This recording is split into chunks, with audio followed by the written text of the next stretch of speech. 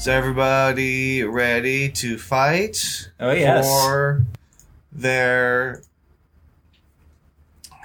creatures? Affirmative. Absolutely. And honestly, we're not the ones fighting, right? They're the ones fighting metaphorically. And so we just have to talk about the fights as we see them. We're more like broadcasters, really. We're not fighting. That is true. Now, let me just pull it up in Excel. All fun-like. So we can be all ready. I'll put you over here. Everybody else is here. I think we're ready to go. Perfect. Welcome to Infinite Pulp. We're recording now. We're talking. We're enjoying the weather. We're continuing spooky season, and I am here with a few different folks to enjoy that with you. Who else do I have on the show today? Well, obviously there's me. You all know me. I'm Max. Howdy, hello. And this is Matt, coming back from last week's episode.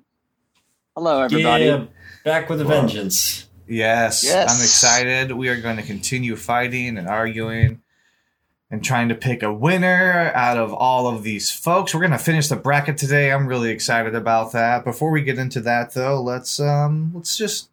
Was everybody, anybody watching any horror movies lately? Anybody eating anything exciting? How's everyone doing? I am shocked at how few horror movies have been released this month so far. Yeah.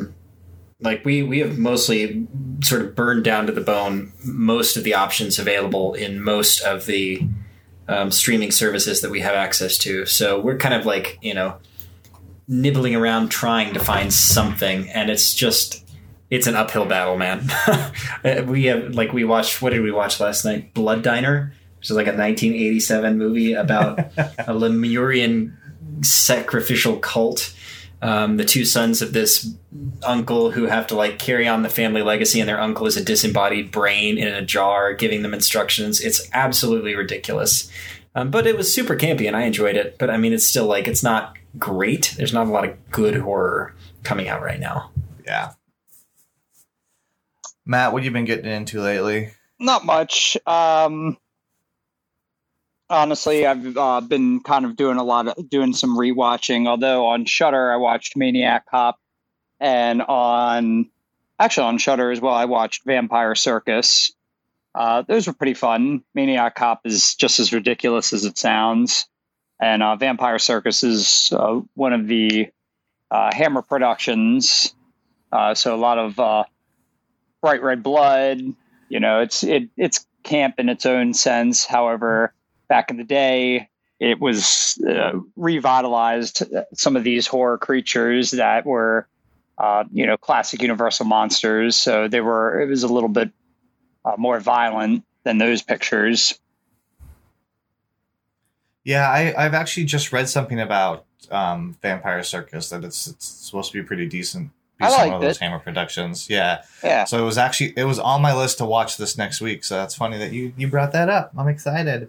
Yeah, it's it's like anything else. It's not the end all be all of British horror, but it's good. It's definitely worth a watch. Excellent. Oh, and how's your hair? Hair's Is great. It all fresh? Yeah. I got them all cut. It's good. Excellent. Mm-hmm. Excellent. Back how's feels Fabby? nice. She like her hair? She does. She got a dye and cut job. Went with a very autumn look, and it looks good. Good. Excellent. That's exciting. What kind of haircut did you get? I think you just said it, but are we tight in the back, tight in the sides? What are we looking at here? Yeah, it's basically, 2 to fade 0 in the front and side, or I'm sorry, in the back and sides, and then longer on top to style like pretty much everybody else. Excellent. Yep. That's exciting. But it looks good. I cannot see you, but I think it looks great. Max's hair over here is just he doesn't need a haircut. I love it. It's so luscious. But I haven't cut it for like 2.5 years now, and it's getting long enough, just long enough to the point where I'm going to be able to start braiding it like, Lord of the Rings elf style. So I remember those days. I didn't cut my hair like at all in college, and those were fun times. Yeah, I enjoy it. I enjoy not having to deal with it. The only downside to long hair, in my experience, is just the amount of time it takes to dry after a shower. Holy crap! It's like an hour or two before your hair is finally dry. It's obnoxious. Mm-hmm. Especially when you have a thick lion mane such as mine. Yeah, exactly. Yes. Well, I don't have that issue, but one day, when technology is great enough, I will experience hair again. I don't know. You have a pretty damn good excuse. Yeah, that's true. I mean, nobody's expecting much out of you. No, I know. There's not much that would be able to grow anyways, even if I tried. Mm. It'd be too much like a skullet, and not opposed to a skullet, but it's just nothing that the world I think really needs. Yeah. Well, the good thing is that it's not like I'd really get a good view anyway, considering our height difference. That's true. You're right. You don't care what my hair looks like. No. I mean, I don't care what I always anything. trim my nose hair for you, though, so when you look up at me, you don't see much of nose hair. That's true. I do that for you, Matt. Yes. I'm glad you do. See, I do it because I don't like growing hair sticking on the edges of my nostril. So, but it's one of those things where once you cut it, that's it. Because it's going to keep growing and it's going to keep irritating you. I know. Perpetual issues. What can you do about them? It's a lifelong issue. It is. Yeah, I know. Well, that was an exciting conversation. I'm sure you all loved that. So let's get into some more fun things. So I'm actually not watching a movie this week. You guys can still guess what I'm watching if you want to. I'll give a few clues out. But I'm watching something on live television right now. And so if we want to play the game, I'm down for it. But if you all just want to start getting into arguing about villains, I'm good with that too. I feel like has there ever been an episode where we didn't play the game? I mean, like, not for a long time. I mean, we probably the first few episodes where I didn't know I wanted to do this. Mm-hmm. Ever since then, though, I think we played. I just didn't want to try to fool you guys and lead you down the wrong path. Just because what? What are you talking about? No, if we started playing the game and you didn't know I was watching live television and not a movie, then you would go down a path of movie, and you never would guess it. And I don't know what kind of cable package you have. I know. I'm just saying that you're welcome to guess. I'm happy to play the game. Yeah, let's give it a shot, man. Sure. I mean, why not? All right, perfect. So Matt and Max, the M&Ms, are going to try to guess what I am watching. They get 5 questions. 2 clues and 2 guesses, and then we can turn in a guess for a mega clue. Glorious. As well. That's what we're calling it now, mega clue. This is very exciting. You add mega or super to pretty much anything. It's like Judge Dredd clues now. Mega cities, mega clues. That's exactly what it is. It's a mega clue. All right, so yes, let's do it. Okay, you guys are up. Guess, go for it. I'll give you a clue if you need one, or I will... Matt, you want to lead us off this week, or should I go? Go for it, my friend. All right, I'm going to start out with an old reliable, which is this live action or a cartoon? It's definitely live action. Okay. Okay, is it reality television, or is it quote-unquote scripted? It's not scripted. You gonna go for a clue? Sure. Let's tap a clue. All right, so what I'm watching includes things such as lightning bolts and pirates. And it is not a scripted show. Did you say pirates? I did say pirates. And lightning bolts and pirates in a non-scripted show? Yes. I mean, this sounds like a Discovery Channel show. Like those ice truckers or whatever it's called. Like one of those ridiculous reality shows where it's not scripted and they just interview people about their lives. Ancient Aliens? Yeah, something like that. Hmm.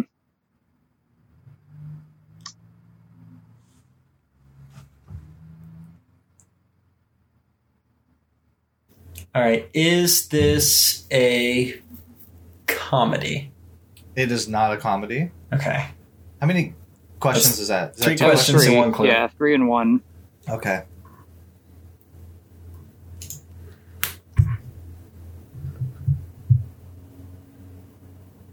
We try for another clue before we ask our last question. Sure. I like when you All take the right, help us, reins. Aaron.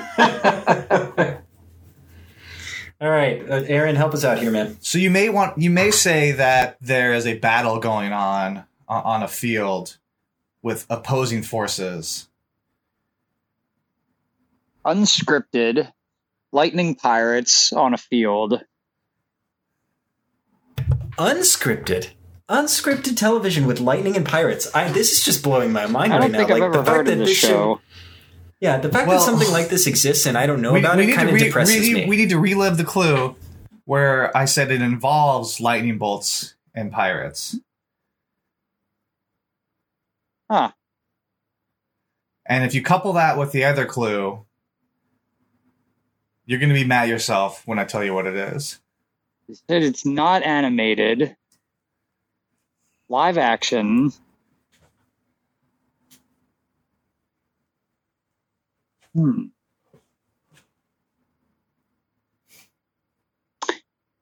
I don't know. Okay. Involves... Lightning and pirates. I'm looking at a pirate flag right now. 2 pirate flags, actually. Not anymore, but I was. Lightning bolts, pirates, live action, unscripted. Do we go for a mega clue? We got to go for a mega clue here, man. I'm struggling. I'm nowhere near the ballpark of what this is going to be. Of course, I haven't watched live TV in I don't know how many years. I don't even know what's on anymore. Man, I'm trying to give a mega clue without totally giving it away.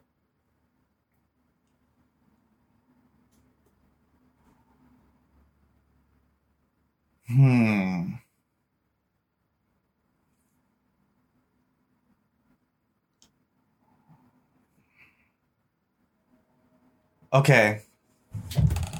I'm oscillating between 2 clues right now. Okay.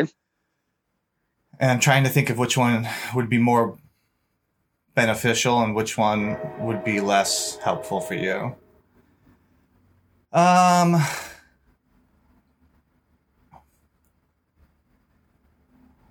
This type of television show production only happens on very specific days of the week. You're watching the National Football League. You're watching the Buccaneers playing against the Chargers. Yes, I am. Yeah. Yeah. I knew I was in like the entirely wrong field. So I was like, what else can I be thinking? I was like, sports? And I was like, oh yeah, because Aaron likes sports a lot. I don't. So that was why my brain wasn't going there initially at all. I keep forgetting that like sports is a thing to a lot of people. Yeah. Because it's not to me. Except for maybe and also that's about it. It's a relatively new thing too, because it was, a lot of it was off the air for a long time. Oh yeah, this is like... Yeah, and I was debating whether or not I was going to give you a point if you couldn't also tell me what teams they were, but you did. You explained the teams and the game. That's very exciting. My other option was going to be, which I think would have led you to the same place, the other mega clue would have been, is this like program produces like the highest televised like event almost every single year, which is the Super Bowl. Or the Super Bowls. Probably still would not caught that, because forget how important it is to the majority of. Yeah. I mean, Matt, at this point, we all know the Super Bowl is more of a party that you can eat delicious snacks at, and then like happen to catch some football. Or commercials. That's a little commercials. That's how I like I hope the game is good. But really, it's more fun just to eat all the snacks. Really, I'm just going to be flying around the snack table most of the time there. Okay, I need to mark this down. I keep losing. I thought today would have been better. I am getting close to the point of no return. I have 4 weeks to catch up to Max. And it's going to be, this is like the end of October. I've essentially, if I miss, 2 in November, it's a Max win. That sounds nice. So I have to step up the game. Is what it calls for. Clues are going to have to become harder, I think. That's fair. We'll see. Also, honestly, the fact that I managed to guess a sport makes me like the most excited human in the world. I'm so impressed every single, like, we've gotten it down to the point where, like, you're narrowing it down almost every week, and it's exciting. And I like that. I don't really care who wins. Well, you gotta give the people a show, right? It can't be a blowout every time. Come Absolutely. 100%. So, I have not really been watching any horror movies this week. I was a little busy this week with getting jobs and finishing some other work and that kind of stuff. So, I have not. By the time this airs, we will have to have changed our recording schedule again. We're gonna have to go back to nights, man. And I know. Maybe that's part of why I've been doing so well in the questions, is because it's been during the day when my brain is a little bit more capable. I think so. Or we're gonna have to like block out a time like early morning on the weekends or something if we want to keep on doing it that style too. We'll have to talk about how we're going to record going forward. Yeah, that's fine. We'll worry about that later. No reason to put people through the bureaucracy of the behind the air stuff. Yeah, we'll talk about that over a game of Monster World. Sounds good. Hunter. Yeah. Anyways, let's play some games, man. Let's get into it. I don't mean to keep holding everybody up. We got a bracket to get into. More sports stuff here. All right, so we are finishing up the East Coast bracket today. Really starting in it. So we got the Northeast, we got the Southeast, and some pretty exciting things. The horror movies I've been watching, I watched Lake Placid was the last one I watched. Because y'all mentioned it and I needed to get on it. I watched about half of Apollo 18. I was just so tired I couldn't keep myself awake for that, so I had to turn it off. But I'll get back to it. And then I watched a couple of these movies that we're talking about today to kind of re-educate myself. And the main one was The Thing. I watched that one all the way through.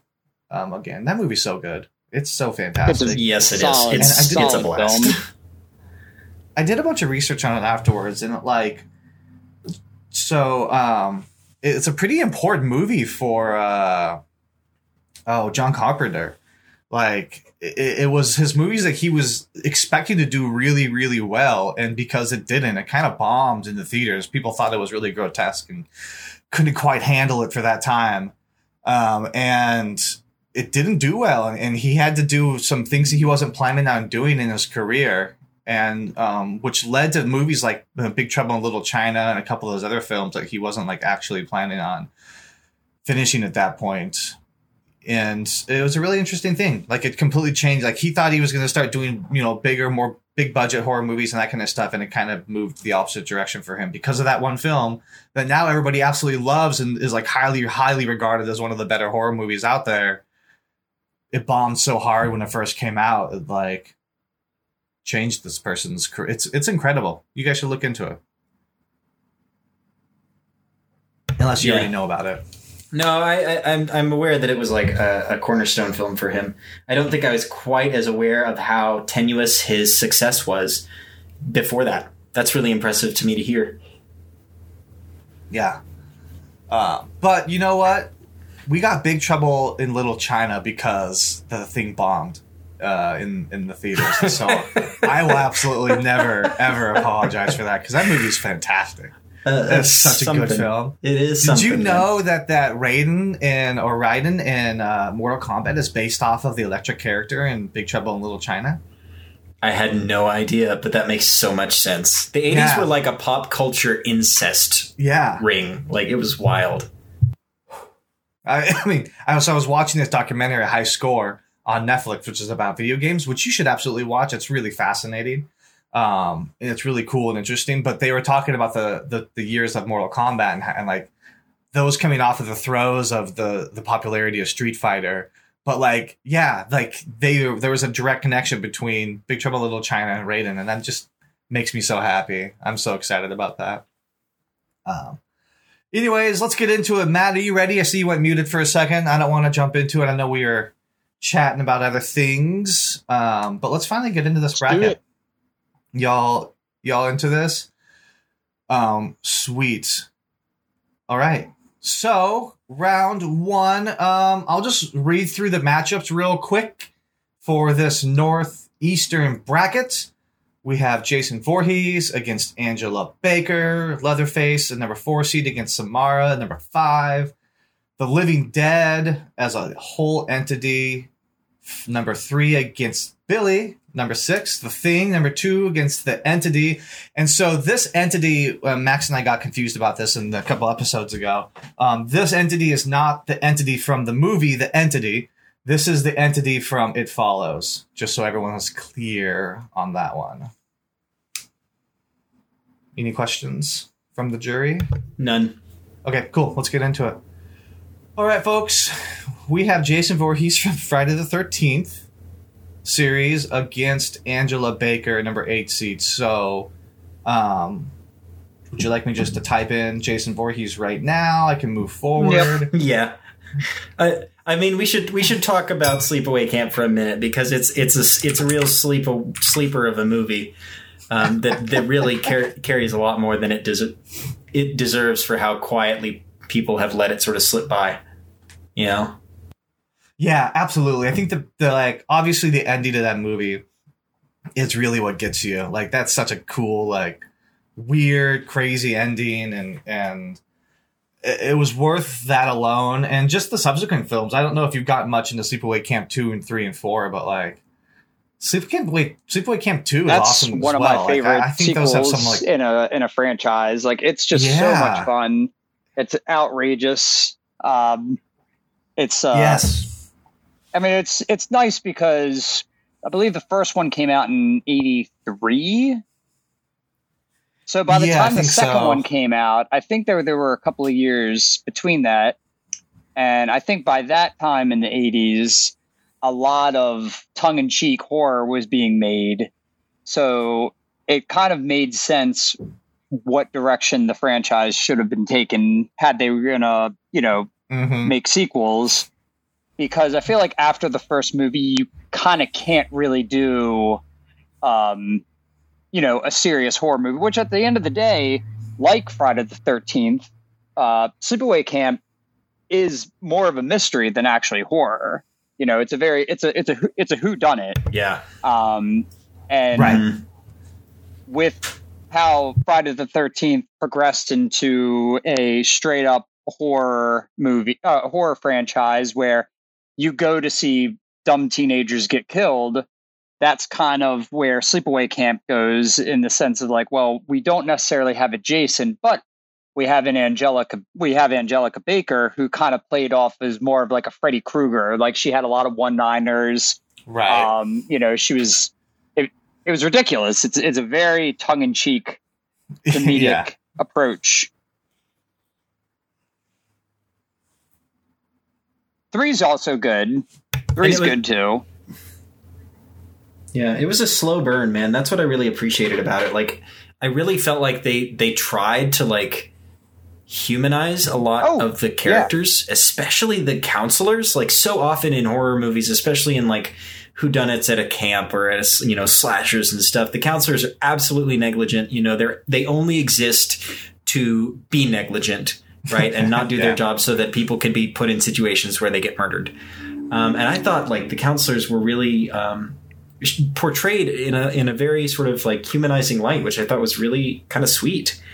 And the outfits were ridiculous. And that scene at the end, man, oh my gosh, it was just so good. And you go back and you rewatch it knowing that, and it's like it becomes a different kind of horror movie because it's like, it's just like oppressive. It's like makes you like, it's like it gives me the shudders, and also is like gross, right? Because this was like forced as a situation instead of, and I'm trying really hard not to spoil it because I think because it is kind of a sleeper movie, not a lot of people know about it. So I think it's definitely worth exploring and checking out if you haven't seen it. Yeah, but yeah, Jason takes the cake. No question. Well, yeah, I mean, Jason is at this point immortal. Like, he keeps coming back. Yeah, and so like even if Angela was able to kill him once, and like he'll come back. And of course, you know, depends on what iteration you're looking at. I mean, there is a side story in the comics where Pamela Voorhees uses the Necronomicon to make Jason a deadite, and that's how he survived the drowning. But obviously, that's also part of the comic series, and it's more of like a fun way to introduce the Ash character for Freddy versus Jason versus Ash. Yeah. Yes. But yes. So absolutely. I'd have to say it's pretty unanimous that Jason moves forward. Yeah, but let's just move Jason through real quick. It is good and important that we discussed Sleepaway Camp a little bit, because that is a franchise that you shouldn't sleep on.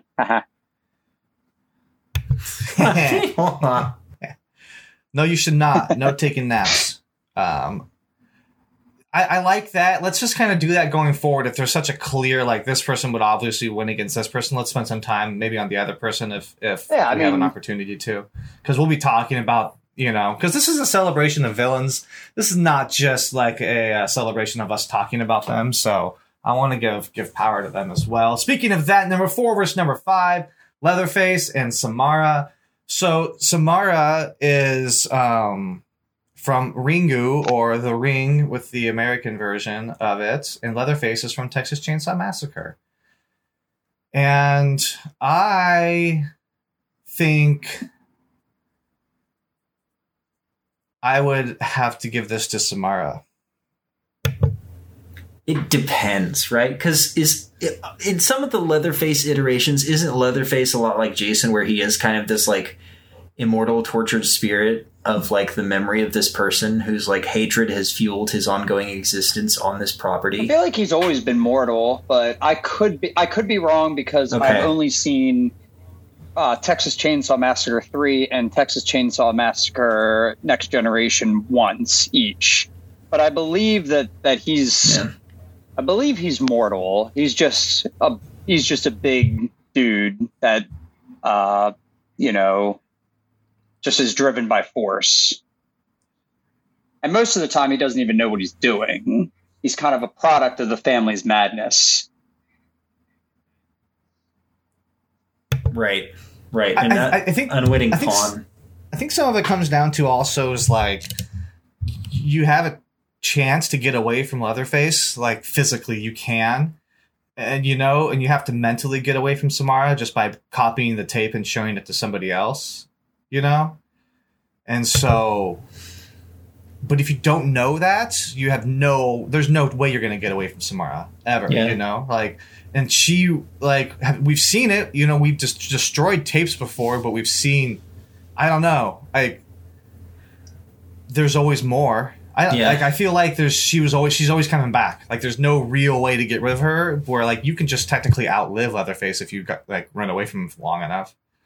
I don't know. I think her damage over time would be greater than his as well. Yeah, and I think too, a curse in general, like a curse is scarier than a person with a chainsaw. Yeah, I think so. Because a person with a chainsaw, like you said, you can run away, you can, make intelligent decisions, and you can like avoid that person or eventually like outrun it. But the curse itself, like once it's hit you, that's it. Of course, to get the curse, you have to do the really dumb thing of watching the video when everyone around you says, "Don't watch that video." Yeah. Right. Yes. So there is that. Yeah.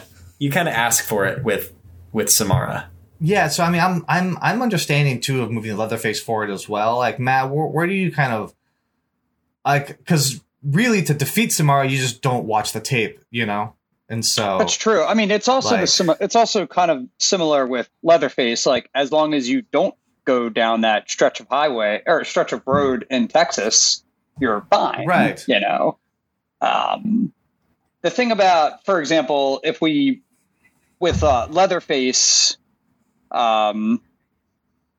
like the thing is that Leatherface doesn't exist in a town where, you know, he's kind of like like an urban legend, like a Jason Voorhees. You know, I mean, all throughout the series, you keep hearing, you know, oh, Camp Crystal Lake is jinxed. You know, you're too close. You got to stay away. Right. So those people kind of have it coming for them, whereas Leatherface is kind of is a good example of wrong place, wrong time.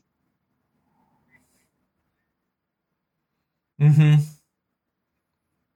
But as far as combatant, it's not like he has any sort of necessarily super like a not really superpowers. So I feel like Samara would be exactly. She's like supernatural. So she's got that edge. Yeah. Also, I mean, when you find it, when everybody hates a countdown, right?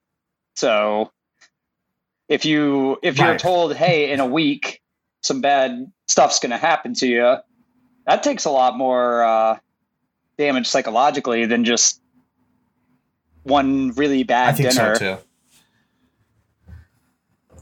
Yeah.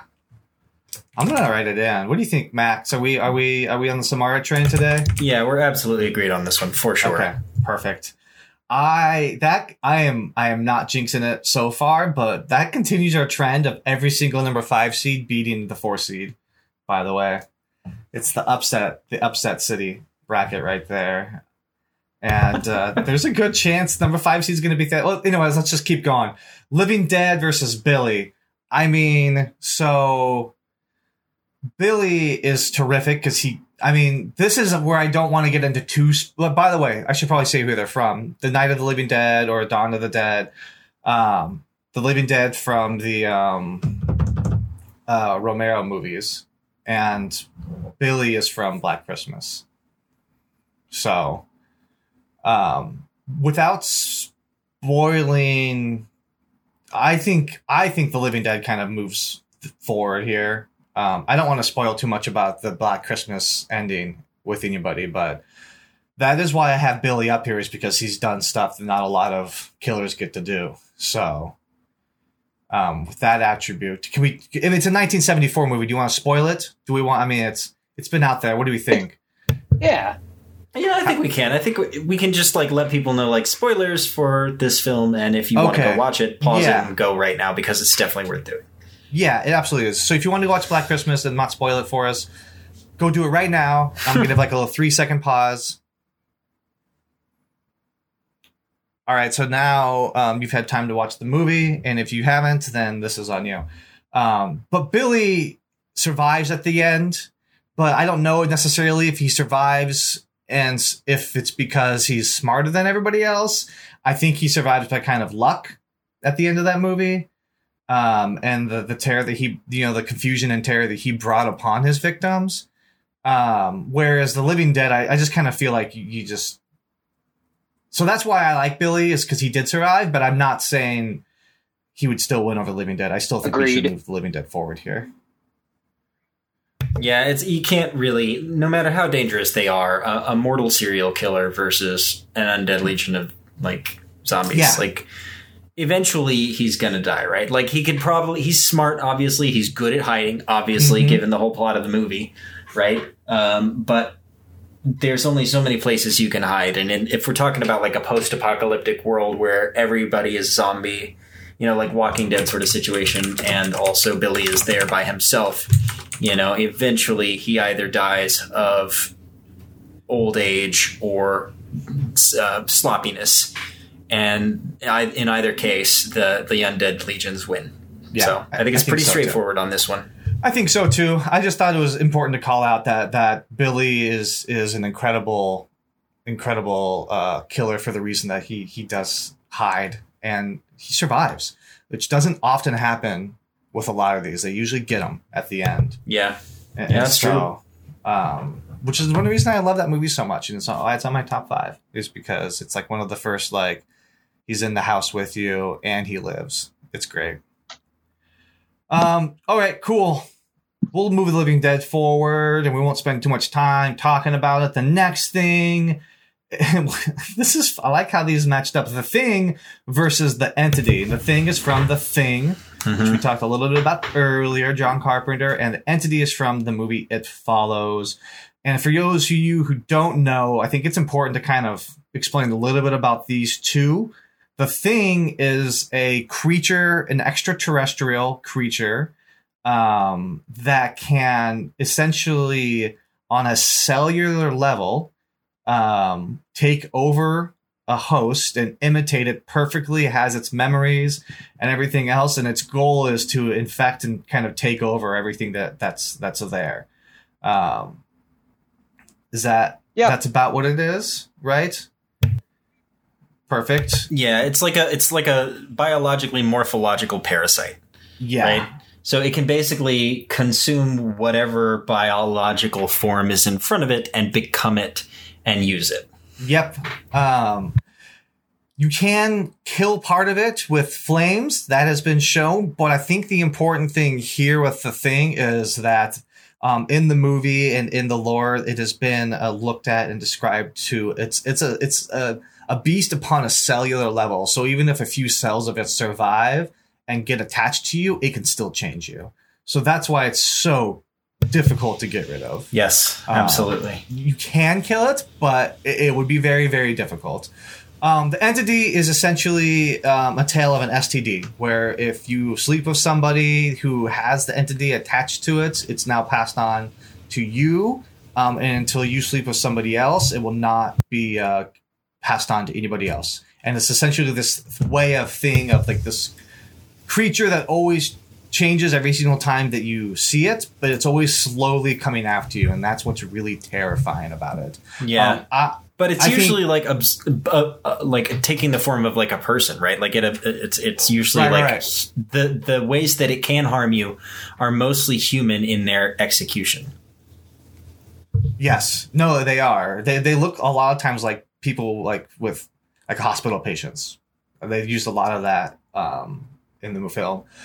I think The Thing should move forward here. I think The Thing is deadly and incredible scary, and but I think The Entity would probably produce more fear, but The Thing is far more dangerous. I agree. I think so. For me, it's really about like if these two figures existed in the same world, right? Like how would they coexist if they ever ran into each other? Like how would they sort of like encounter one another, sort of? And for me, The Thing is like would just take over what sort of human body the Entity was using that particular day. So it seems kind of one-sided for me. I don't really see it as any sort of contest. No, I don't either. Okay, cool. All right. I don't anticipate this next one. Oh, by the way, that's finished the first round of the Northeastern bracket. We are in the Southeast bracket. Going forward, I don't really see a contest here at all, but we have a Xenomorph versus Spike, the leader of the Gremlins. Even if you have an army of Xenomorphs versus an army of Gremlins, I still think the Xenomorphs win. Even if you have an army of Gremlins versus one or two Xenomorphs, I still think they would probably win. Can you imagine what a gremlin-infested Xenomorph would look like? Like if they killed a gremlin, caught a gremlin, laid their eggs inside it, and then you got a gremlin chest burster coming out of the little green body. That would be something to see. That'd be absolutely ridiculous. I would love to see what that creature looks like. Absolutely. There's just no way that the Gremlins move forward here. Like, agreed. I think it's pretty clear cut. I think, and it feels a little disappointing because it seems like this entire side, all the brackets have been pretty one-sided. But that's fine because things will get interesting in a minute. Oh yeah, this has kind of been some of the more. I think I was kind of thinking about that when we were going through these. These have all been kind of one-sided, but that's all right. Like, I think there's a lot of really good matchups now in the second round. This matchup, though, is brought to you by my coffee I'm drinking today, and go pick some up at your local shop. But it is Ghostface, our 4 seed from the Scream franchise, and Pumpkinhead, number 5 seed from Pumpkinhead. And I've been going first on a lot of these. Somebody else want to take it away for these two to start with? Ghostface versus Pumpkinhead. I kind of I'm kind of leaning on Pumpkinhead because while with him being a spiritual entity, there is only one way to stop him, which lies in the hands of the person that called him.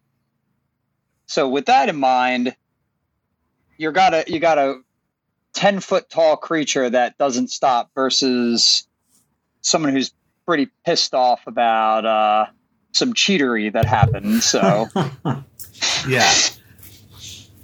No, I agree. I think Pumpkinhead is kind of a winner here because again, it's the concept of like supernatural evil versus person with knife. Right. Exactly. He's mortal, the human. That's just how the rankings laid up, and I'm going to go Pumpkinhead on this one. I think so too. Can one of you clarify? I've only seen Pumpkinhead once, and I dozed off a tiny bit towards the end. So Pumpkinhead is, I get the general gist of it. He's a spiritual creature you have to call to do a task for you. And he won't stop until the task is completed. So the person who called him, though, who initiated that task, how do they stop him? Because do they have to kill themselves to stop Pumpkinhead? Is that how that works? Yes. Okay. So in the first one, the man that called Pumpkinhead to kill the teenagers that ran over his son in a motorcycle accident, spoiler alert, of course, basically that is what happened. He realized the wrongdoing of calling this creature to these teenagers, and basically when you call Pumpkinhead, he is connected to you. Spiritually and physiologically. So anything that happens to you happens to Pumpkinhead and vice versa. Okay. So essentially that's what he had to do, is had to take himself out to take out Pumpkinhead. Okay, cool. I remember waking up and seeing that he had died in Pumpkinhead too, and I was just like, oh, okay, that makes sense. Yeah.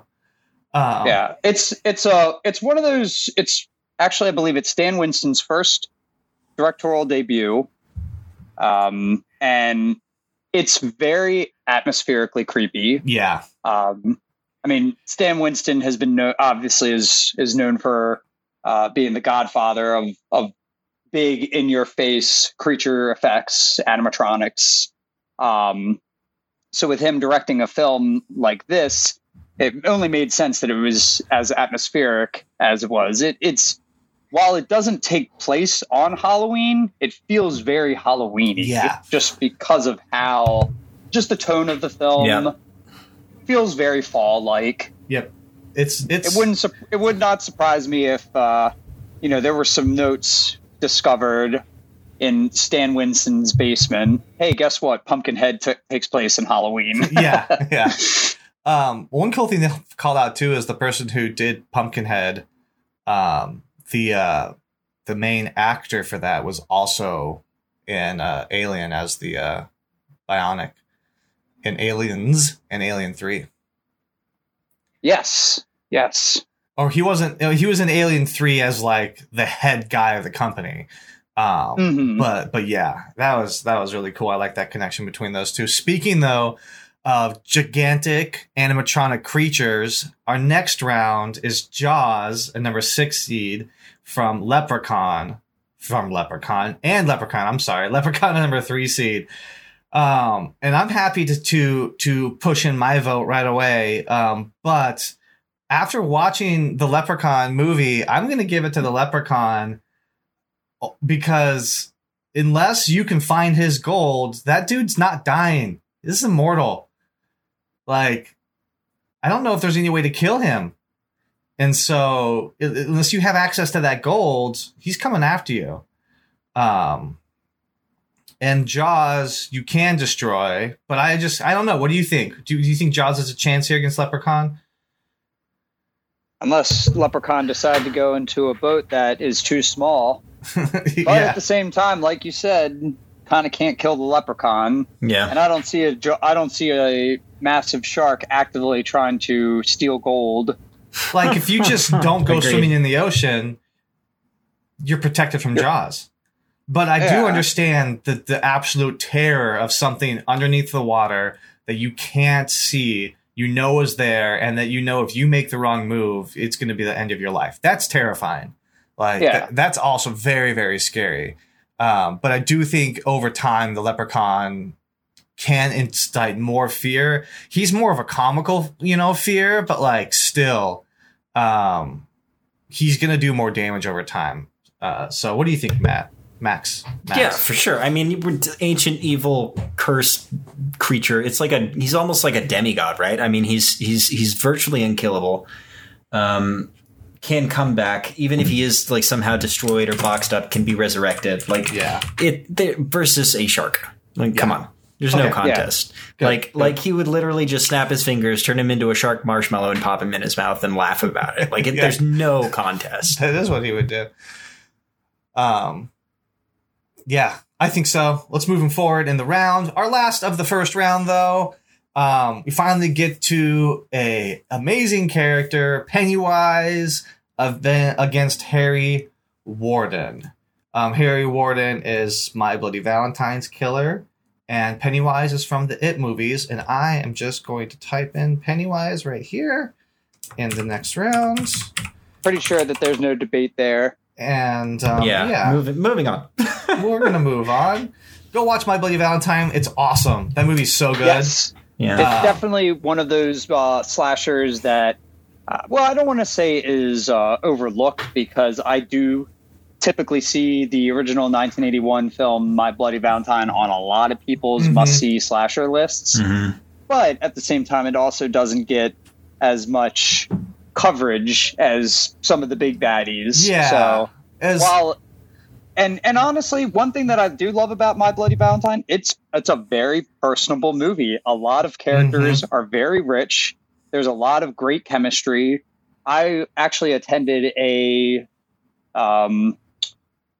reunion in 2016, and it was one of the first times that that a majority of the cast got together since making the movie. I think there were only about 7 or 8 of them, so not everybody was there, and also some people have passed away since the film was released. But they had nothing but great things to say about the experience. They all seemed to have a really good chemistry together. So it wasn't just good acting. It was just a good example of bringing the right people together. Yeah, I think Prom Night, My Bloody Valentine, Black Christmas, some of these films that are in that slasher territory, they get overlooked because of the Halloween and Friday the 13th. And they are early. They're they're good. Well, and I think you definitely I think you can find those. There's a multitude of slashers that came out during that time that aren't good, but there's those little few pieces. Like, I was really happy with Prom Night. I kind of almost like Jamie Lee Curtis's performance in Prom Night more than I do in Halloween. But yeah. Anyways, I didn't mean to cut you off there, Matt. If you have more to say about that. No, I didn't really have any other way to proceed. But other than in the 80s, especially right after Halloween, which was 78, there were so many studios rushing to make their own slasher because, hey, if I can make a movie for X amount of dollars, we can easily, multiply that because that's what people want to see. So there are movies out there that are crap, and there are movies out there that are gems. Yeah. And that's what we're here for. We watch all of the crap to bring you the gems. And that is why we exist, for that purpose and that purpose only. And I have to point out, we haven't even mentioned yet, there is a reboot of My Bloody Valentine, 2009, with Jensen Ackles from Supernatural, which is way better than it deserves to be. Like, I almost like the reboot better than the original, man. Reboots. Yeah. It's really good. And it's well made. Of course, it is. It is. And the cast is good. They have a very strong cast. You got Tom Atkins as the sheriff. I believe he's the sheriff. He's of some sort of law enforcement. He's fantastic. Yeah, that's awesome. I need to watch that. I'm going to add to the list. Is that on Shudder? We'll have to look at that. Last I checked, it was on Prime, but that was a long time ago. Cool. I forgot to mention, by the way, that I watched Bubba Hotep for the first time this weekend. Oh, it's so much fun. It's so much fun. It's such a fun movie. Oh, it's so good. And I'm really happy you guys talked to me about it and explained kind of the plot line, because I think I would have missed some of the JFK stuff and the LBJ, and it's so good. It's so wonderful. Thank you so much for recommending that, and I'm very excited to watch that again sometime. So let's move forward back to the top. We're getting into our supernatural characters versus our supernatural characters. We have Jason in the Sinister 16 versus Samara. Somebody else take it away. I have talked a lot on this episode, and I'm excited to let you guys talk. Well, now that we have a scenario, seeing as the last baddie that Samara was up against was, another large brute force, but was not supernatural. Now we do have a supernatural one, and I'm going to give it to Jason.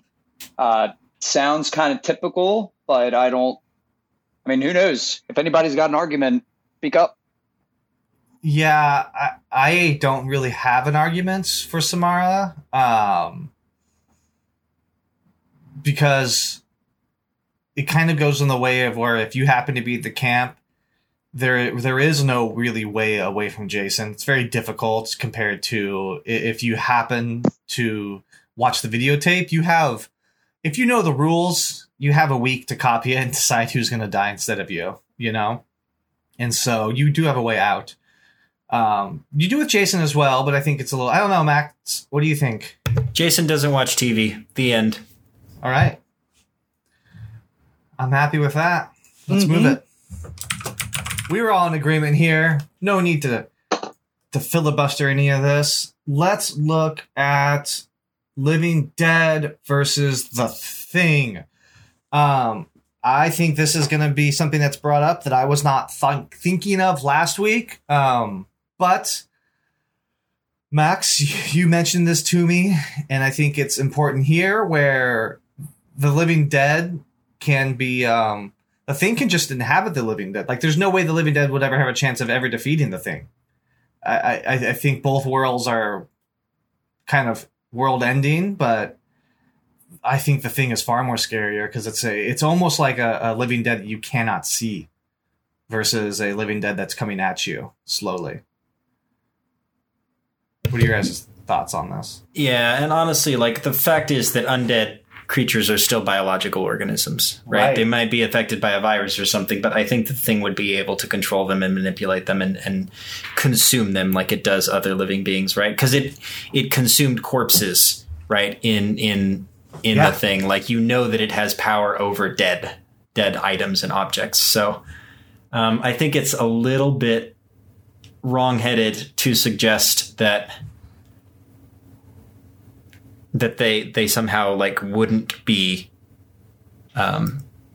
susceptible to it. So for me, The Thing wins this kind of hands down. There's no real argument for it. Agreed. Yeah. All right. Sweet. That's our first Evil 8 on that side. That's exciting. All right. Two creatures that look strikingly similar to each other. Xenomorphs and Pumpkinhead. They're both very skeletal and they kind of stand the same way, or gigantic creatures when they're standing up. But we have a Xenomorph here versus a Pumpkinhead. I think this is kind of an intriguing matchup. The Pumpkinhead, from what I know, cannot be killed unless the person can be killed. For the Xenomorph, though, I think has more potential to do far-reaching damage for sure. But are there interesting thoughts here, or do you guys think there's one that's definitely clear out winners than the other? For me, it's a matter of like being a numbers game. Like the Xenomorph multiplies, right? Pumpkinhead does not. And so Pumpkinhead is dangerous, yes. And I think in a one-on-one battle, Xenomorph might win, but Pumpkinhead could keep coming back. Mm-hmm. But I think the Xenomorph reproduces faster than Pumpkinhead could do damage. So I think ultimately, like, I feel like the Xenomorph takes this one just on a numbers scale. What if the person who was tasked Pumpkinhead to destroy all the Xenomorphs? Ooh, that's quite the task. It's not going to stop. He's never going to stop. Are they going to be like, does he ever complete that goal? Or does the person who casted him before that? Probably dies of old age before he could finish it. Before he can complete that goal. Yeah, I mean, I would have to agree with Max on this. It is a numbers thing with Xenomorphs. There are many of them. I mean, it's an infestation. You know, I mean, that's basically a theme, especially for aliens, is the infestation of the Xenomorphs inhabiting Hadley's Hope. Whereas Pumpkinhead is this one main big baddie. Yeah. But at the same time, you also have to, with these villain brackets, we are looking at reach. People recognize Xenomorphs a lot more than Pumpkinhead. Mm-hmm. So that could be another edge to the Xenomorph. Yep, yeah. Both are pretty darn close to being equally scary. So I wouldn't really prefer one or the other. I think when it comes to one that would be chasing me. Right. I wouldn't want either one after me. Yeah, no. They're pretty neck and neck when it comes to the fear factor. I think part of it too is Xenomorphs just we haven't really established a greater purpose for them than to like just survive and kill, you know? Yeah, they always seem to just have pests. That desire. Where Pumpkinhead, you know, like you still have to have wronged somebody. Like it's still part of your action. I think Xenomorphs in a scary standpoint. There could be many years between Pumpkinhead being summoned to right who has wronged essentially Pumpkinhead's host. So yep, I'm with you. Yeah, I think we should do Xenomorphs. Absolutely. Max? There's no real rhyme or reason. Xenomorphs, they take over. Okay. Cool. Yeah, I'm right there with you. Absolutely. Sweet. Excellent. So number 3 seed Leprechaun versus a number 2 seed Pennywise. We haven't really got to discuss Pennywise much yet. But who do y'all feel like should move forward here? Well, it's really tough because Pennywise does have a weakness. Mm-hmm. Leprechaun doesn't necessarily have one, but also not just that. Leprechaun doesn't need something to strengthen him up. Right. That he already is when he's coming at you, he's already as strong as he needs to be. That's true, but he like another way too is like you can like yourself stop Leprechaun if you just give him back all his gold. Or leave Derry. Yeah. I guess you could leave Derry too. Yeah, that's true as well. Yeah. I mean, the only real reason why they all came back 27 years ago is because of a pact. If you don't have friends and you don't have a pact, you don't come back to Derry. So don't have friends. Yeah. It's also, I mean, somebody would actually have to stay in Derry to remember as well. That's true. All right, Max, what are your thoughts on this? I'm not sure. Agree. I think so. Y'all have really convinced me about this, and I really do believe that. Like going into this, I thought that Pennywise would have the edge here, but I take it back, and I really think that Leprechaun takes this one because there are so many handicaps to Pennywise's power and like you're talking about, even location. Like Leprechaun, literally anywhere in the world. Space. Pennywise, one tiny town. Yeah, exactly. Exactly. It's just so one-sided. It hardly seems relevant. You know what I mean? Yeah. As iconic as a character Pennywise is, he really I expected him to go a little further than he did, but after watching it Chapter 2, I kind of, there's multiple, you can make him, you can defeat him, whereas like Leprechaun, he's not, like you said, he's immortal, I don't know. I agree. I'm going to move Leprechaun forward. Leprechaun. Sweet. All right, we're getting down there. We're getting close to the final four, the fatal four, as we like to say it here. We have Jason versus the Thing. I still like the Thing with this. I think he would eventually win out versus Jason.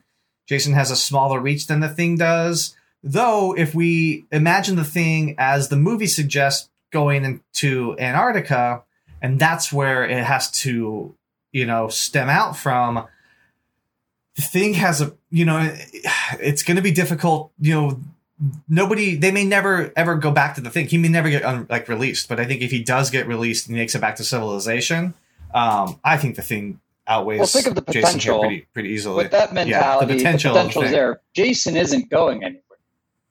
He's in his hometown. He's doing what he needs to do, where he needs to do. The Thing he's already bought property. As we saw in Freddy vs. Jason, they were building new condos. Yeah, I think the Thing moves forward here. Max? I absolutely agree. Because even if the Thing couldn't control Jason because he is an undead spirit rather than just the body, he could absolutely what's the word I'm trying to think of? Contain him. Yeah. Right? He could wrap itself around him, get his weapon tied down or whatever, and then latch itself to the walls, and Jason would be immortal, just stuck there in this prison forever. Right. So I think Jason absolutely loses out this one. As long as there's camp counselors dying on Camp Crystal Lake, the Thing has other organisms to assimilate. Yeah, exactly. Absolutely. Yeah. All right, sweet. That's our first out of the northeastern bracket, a number 2 seed, bringing it into the Fatal Four. This is so exciting. Just like actual March Madness basketball, you hardly ever get the 1 seeds all together in the Final Four, and we only have one seed so far in the Fatal Four, which is really exciting. So let's finish out that last spot. The Xenomorph versus Leprechauns. I think this is really interesting.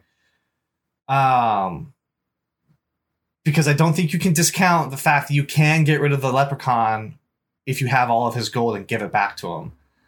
And so the Leprechaun is one creature and the Xenomorphs could be multitudes. What do we think here? Is the Xenomorph move forward? Does Leprechaun, because he's immortal and already has that power? I don't know.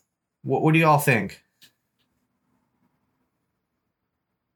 This is the first one for me that is genuinely a tough, a tight race. Because I think the Xenomorph would destroy the Leprechaun over and over again, but not before the Leprechaun came back and vaporized a bunch of Xenomorphs.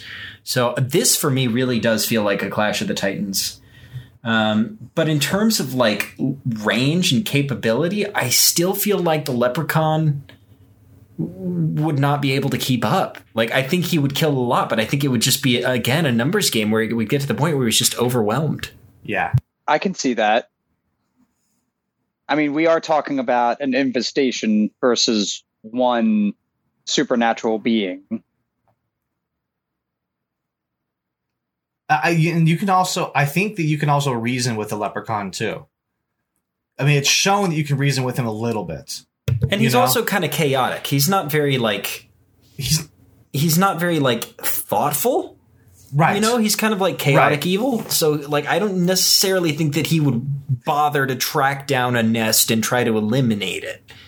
I feel like he would just have fun killing whatever he could before they killed him and he came back again and did it some more. Right. Right. He doesn't necessarily need to win that battle. What's his purpose and his drive for that? So yeah, I think the Xenomorphs eventually overrun him. And I still think the Xenomorphs also have a capacity to do far more damage than the Leprechaun does if they exist in the same world, too. So are we all stamping this for the Xenomorph moving into the Fatal Four? Makes more sense. Yep. Let's do it. All right. that's the Fatal Four. List them off for me again, because I can't remember the last time we recorded. I'm so excited.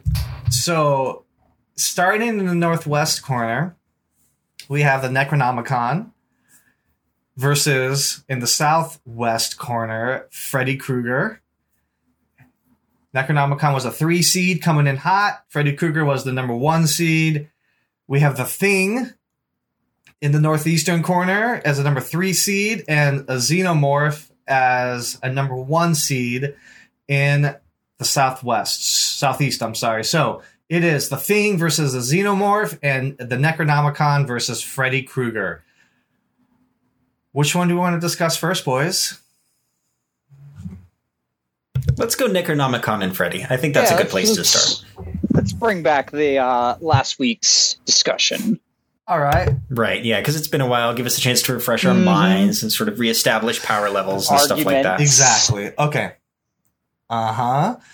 So, we have Freddy Krueger here, a genuine immortal being that feeds off of essentially evil and fear, and the more kind of like evil and fear that builds up in an area, the more likely he is to exist there. He can kill you in his dreams, your dreams, I'm sorry, and outside of your dreams in reality as well. But if he does move into the mortal world, you can kill him that time, but he will be back, as it has shown. The Necronomicon is the book of the dead. It controls all of the deadites and the damned in the world. You would have to read from the Necronomicon for it to open up. I did quite a bit of research on this because I wanted to see more about the Necronomicon, and I've been watching some of the Evil Dead movies. From the research that I've seen and read at, there are supposedly multiple copies of it that exists in the world. So it technically can be destroyed by fire, but there's more than one copy out there. So you're not like destroying all of it. You're just destroying that one piece that can happen. Does that sound about right? From everything I read, it you can kill it with the fire. In Evil Dead 2, when the book shows up again, it's supposedly a different copy brought by that family. Well, Matt, you know way more about this than I do. Is that about right? Well, the essentially they omitted the scene that he burnt the book in the first movie, because what they did was they just redesigned the face of the Necronomicon for Evil Dead 2, and what the family members did, because essentially what the story of the second one is that Annie came across lost pages of the Necronomicon and was delivering it to her father, who was in the middle of translating the Book of the Dead. Okay. So cool. What do we think here? Necronomicon versus Freddy. Anybody have any insightful words they want to share before I get into mine? I'm not sure. They both seem to have fire as a weakness. Yeah. Yeah, I don't really, because both of these, this is fun because both of them are knowledge based, right? Like the Necronomicon embodies the knowledge of all the evil incantations and spells known in existence, right? Or at least to mankind. And Freddy is this thing that people know, and it's about whether or not people can, stop that or forget about that. But even if people do forget, he can insinuate his way back into reality. But really, for me, I think what it boils down to is like one bad person killing handfuls of people who know about him versus the broad capacity for damage that the book has. So for me, the book wins out over Freddy, just because like it might not have as much power regularly, but it's like one person going along trying to kill people versus like a pandemic, that just sprouts up and kills 220,000 people. And it would take Freddy like decades to do that. Especially considering that each of the Evil Dead movies was a very isolated incident. Army of Darkness is a little different, but we have yet to see necessarily an actual I guess, full-on community be affected by the Necronomicon. I mean, they did go to war in Army of Darkness. But technically, Army of Darkness isn't canon. Well, yeah, it isn't canon compared to Ash versus Evil Dead. So, yeah, exactly. And with that in mind, I do see what you're saying. But if we were to see an actual pandemic community situation with the Necronomicon, it would be far more than the 4 to 7 teenagers killed in that particular Nightmare movie.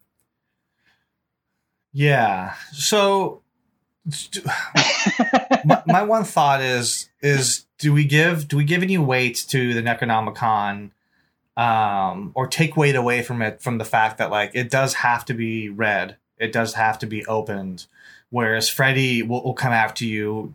You wouldn't even know it. He just kind of pops up because of this evil and fear that's been in your town recently. I feel like it's similar. I feel like both of them are like conditional evils. Okay. Because you have to know, you have to open the book and read from it. But also these spells exist other places, right? Like this is just like a collection of them. And through time. I mean, it can pass through space and time, whereas Freddy was a child murderer in, was that meant to be like the 60s? Yeah, I think the 60s, because everybody had grew up, was in the 80s, so I think that makes sense. And he lay dormant for 15 years. Yeah. Yeah, I'm with you. I think my hardest part with the Necronomicon is always the fact that you have to open it up and read it, and I don't want to discount that that's the thing that has to happen. But I do think, as painful as it is for me to give this one, because I wanted Freddy to go, I do think the farther reach on a grand scale, Necronomicon is just much more forceful, much more terrifying. With how similar both entities are, that might have to be the competitive edge. Exactly how much damage does one do over the other? I agree. So are we all happy with putting the Necronomicon in the face-off final two championship? Push her forward. All right. The Thing versus a Xenomorph. They're both extraterrestrials, which is exciting that we get 2 aliens in the fatal 4 here. I think it would be the Thing, because the Xenomorphs can't. The Thing is eventually going to replicate a Xenomorph, and that's going to be terrifying. They're made of cells. It's a cellular villain. As long as you have cells, it can attack you. So that's okay. That's the thing against the Xenomorph. So let's just imagine these things in the world of humans, and us existing in this world, and us facing each one of them individually. And so we can kill the Thing with an immense amount of fire, though I don't know if you're ever going to get rid of everything about the Thing. And I think a Xenomorph is more difficult to kill, but the Thing is more difficult to fully destroy. Does that sentence make sense? Yes. Like, you're going to have a hard time actually killing the Xenomorph, and you're probably not going to get it. To actually kill the Thing is pretty easy with a flamethrower, but you can't actually destroy it. And also, you have to know who's the Thing. That level of mystery kind of adds to its advantage, because you can't just be going out killing everybody, assuming that they're the Thing, if they're at ground zero, of course.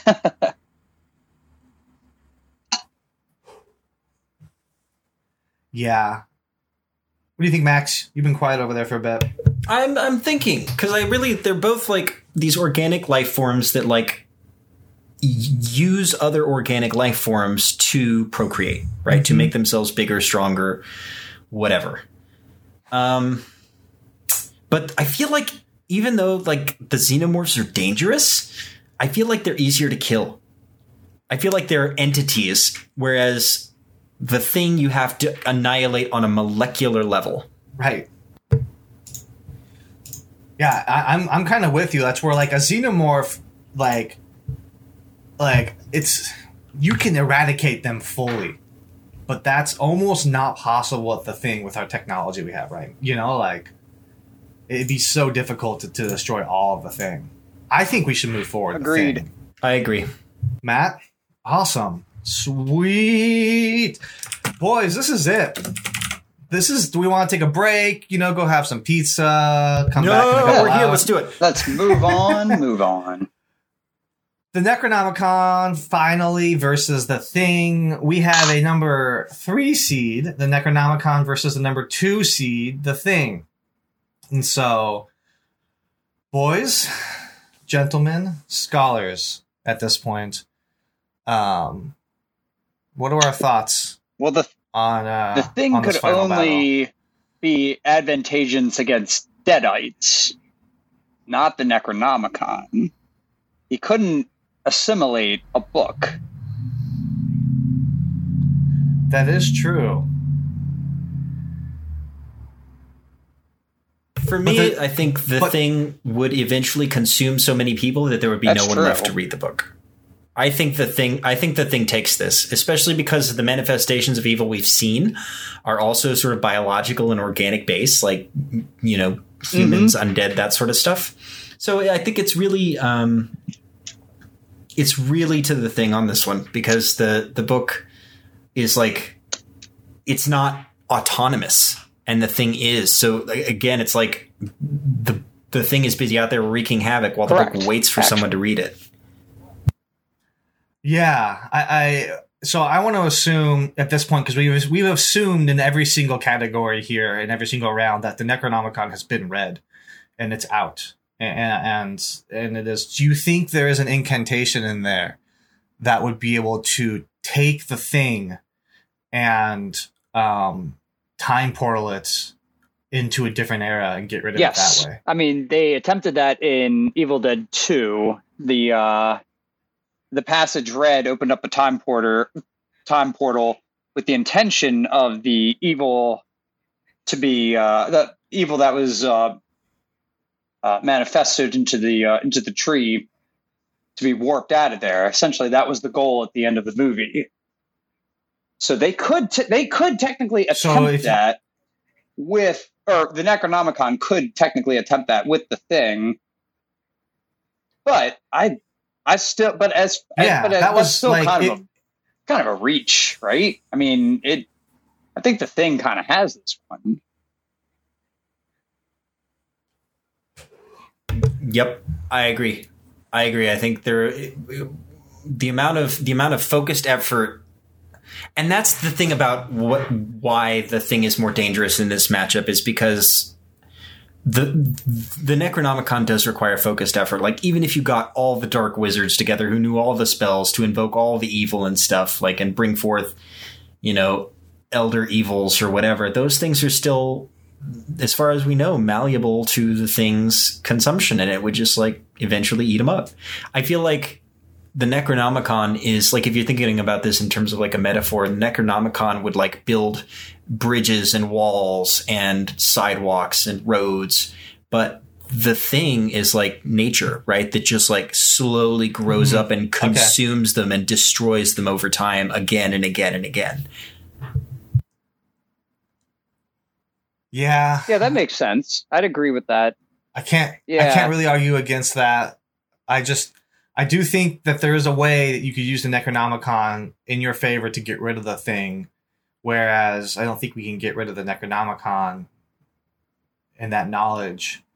That's a good point. I mean, there might be a spell in there to destroy all existent life forms of a certain type, right? Like the genocide spell or whatever. Right. Yeah, and so I don't necessarily think that maybe pushes. I don't know. There's just no. If we're thinking of ways of killing this creature, I think they're both formidable, but the fact that you would have to use one to kill the other, they would have to exist in the same world. So if they didn't exist in the same world, the Thing, I think, still is more dangerous at that point.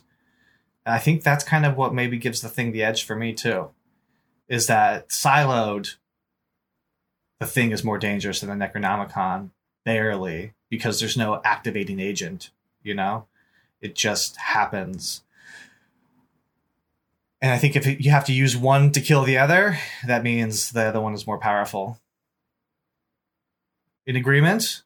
Yeah, Does I mean, that sound yeah, about it's kind right? of hard to I think we argue did with it. that. Yarp. All right, there it is. It's All neat for caps. me because, like, this is, like, when I originally ran my own bracket, like, in my head, the Thing took it. Like, this is consistent with my reasoning going into this, so I'm very excited to have that reinforced. Yeah, I initially in my first bracket, I had Freddy Krueger winning everything, but I also had the Necronomicon getting taken out by the Tall Man. And my reasoning was essentially because you have to read the spell to do it. So if that, like, there's no way to like it's easier to just walk away from the Necronomicon than it is to like touch up the Tall Man. And so eventually, and then I didn't even think about the Thing in that capacity on a cellular level. Like, I thought I was very sleepy the first time I watched that movie, and I thought they kind of got rid of it. But as of a rewatch at the end, not knowing, you know, they're probably both infected and they don't know it, you know? Like, oh, what a fantastic It's film. fantastic. Go watch The Thing. It's so good. It really is. It's fun. Yeah. It's so good. Well, thank you so much, boys. That's The Thing. I'm so excited. That's it. That's the Final Villains Face-Off. I had an idea for next year because this is really the last episode of spooky season. I think should have hit right around Halloween or the Wednesday or so. Maybe even on Halloween, this is going to drop. So this is like our final spooky villains, spooky everything send-off. This has been a really fun ride. Thanks, Matt, so much for guesting on us. Absolutely, it was a good time. It's been a pleasure. And also, all of our thanks go to Fabi for making that a 3-hour long episode.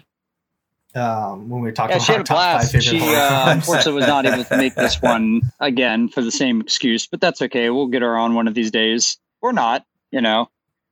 We will, absolutely. For sure. And Max, as always, thank you so much for joining in and your insightful knowledge on all An of this. honor and a pleasure, I'm sure. And definitely all things goes out to Fabi. I said that already, but you know, we want to make sure that she's called out clearly here because she was a big part of that episode, and we definitely want to have her on again for sure. So I'm going to tease something a little bit. I don't really know what's coming out after this. I honestly have no idea. I have a few episodes planned in December that I know what's going to be around, but I'm not really sure what's coming up next. So it's a surprise to kind of all of us. I have about, a week or so to figure it out. So we'll figure this out. Secondly, I had an idea for next year. If we are so lucky to continue being infinite next year around spooky season, I have decided that we are going to reinvent the bracket. And instead of doing top favorite horror villains, we are going to create a bracket of 32 horror movies. Protagonists. Oh, okay. And we are going to finalize the greatest horror movie of all time. Oh, yeah, sure. Ambitious, just a little. So, we will be seeding that next year for sure, because I think that would be super fun. And then maybe we'll do protagonists on the side as like a small bracket. I don't know. I like the protagonist idea as well, but I think I want to argue the movies. Because I think that would be way more fun and have some more interesting conversation than we had this year. More interesting. So, any final words? Let's have you folks, like we did last week. If you have any socials you want to share, definitely go out and share it. However, if you don't have any of that, can you throw me some horror movies to send folks off the final, or like movies maybe that you like to watch between Halloween and Christmas, because that's what we're kind of getting up on right now. I always like to watch a few like things that cross over. So like I like to watch some of the horror movies that are set around Christmas time in between. Like Krampus is a good one. Krampus is a great one. Absolutely. Yeah. A lot of fun. That's it's a great, it's got great tongue-in-cheek moments, but it's also pretty damn scary. Are we talking about the one with what's his name from Parks and Rec? with Adam Scott. Yeah. Yeah, that movie for me, the first time I watched it, it was really disappointing. But it was because I went in hoping that it was going to be like a really serious, dark, unsettling film, and instead it was like mega campy and like an ode to horror movies of the 80s, right?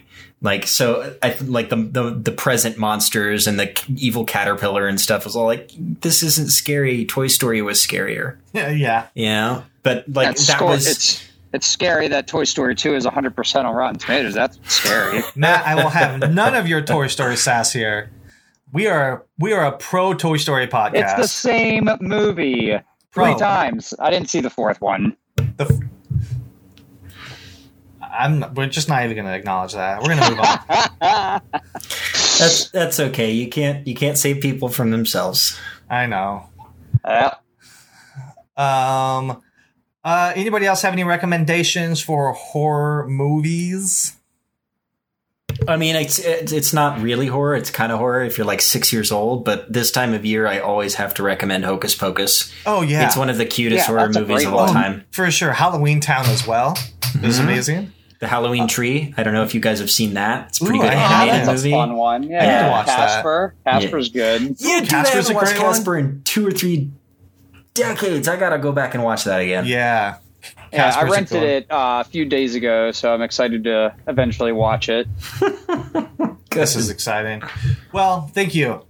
Obviously, for all of it. This was super fun. I hope you all had a good time as well with us. Matt and Max, stay on for a hot second afterwards. I have some revelations I need to share with you. Sounds good. This has been Infinite Pulp, though. You can email us at podcast@infinitepulp.com. Follow us on the Twitterverse. And we don't know what's happening next. So join us next week for a surprise. Thank you. Have a good night, everyone. Bye. Goodbye, everybody. All right, I'm going to stop recording so I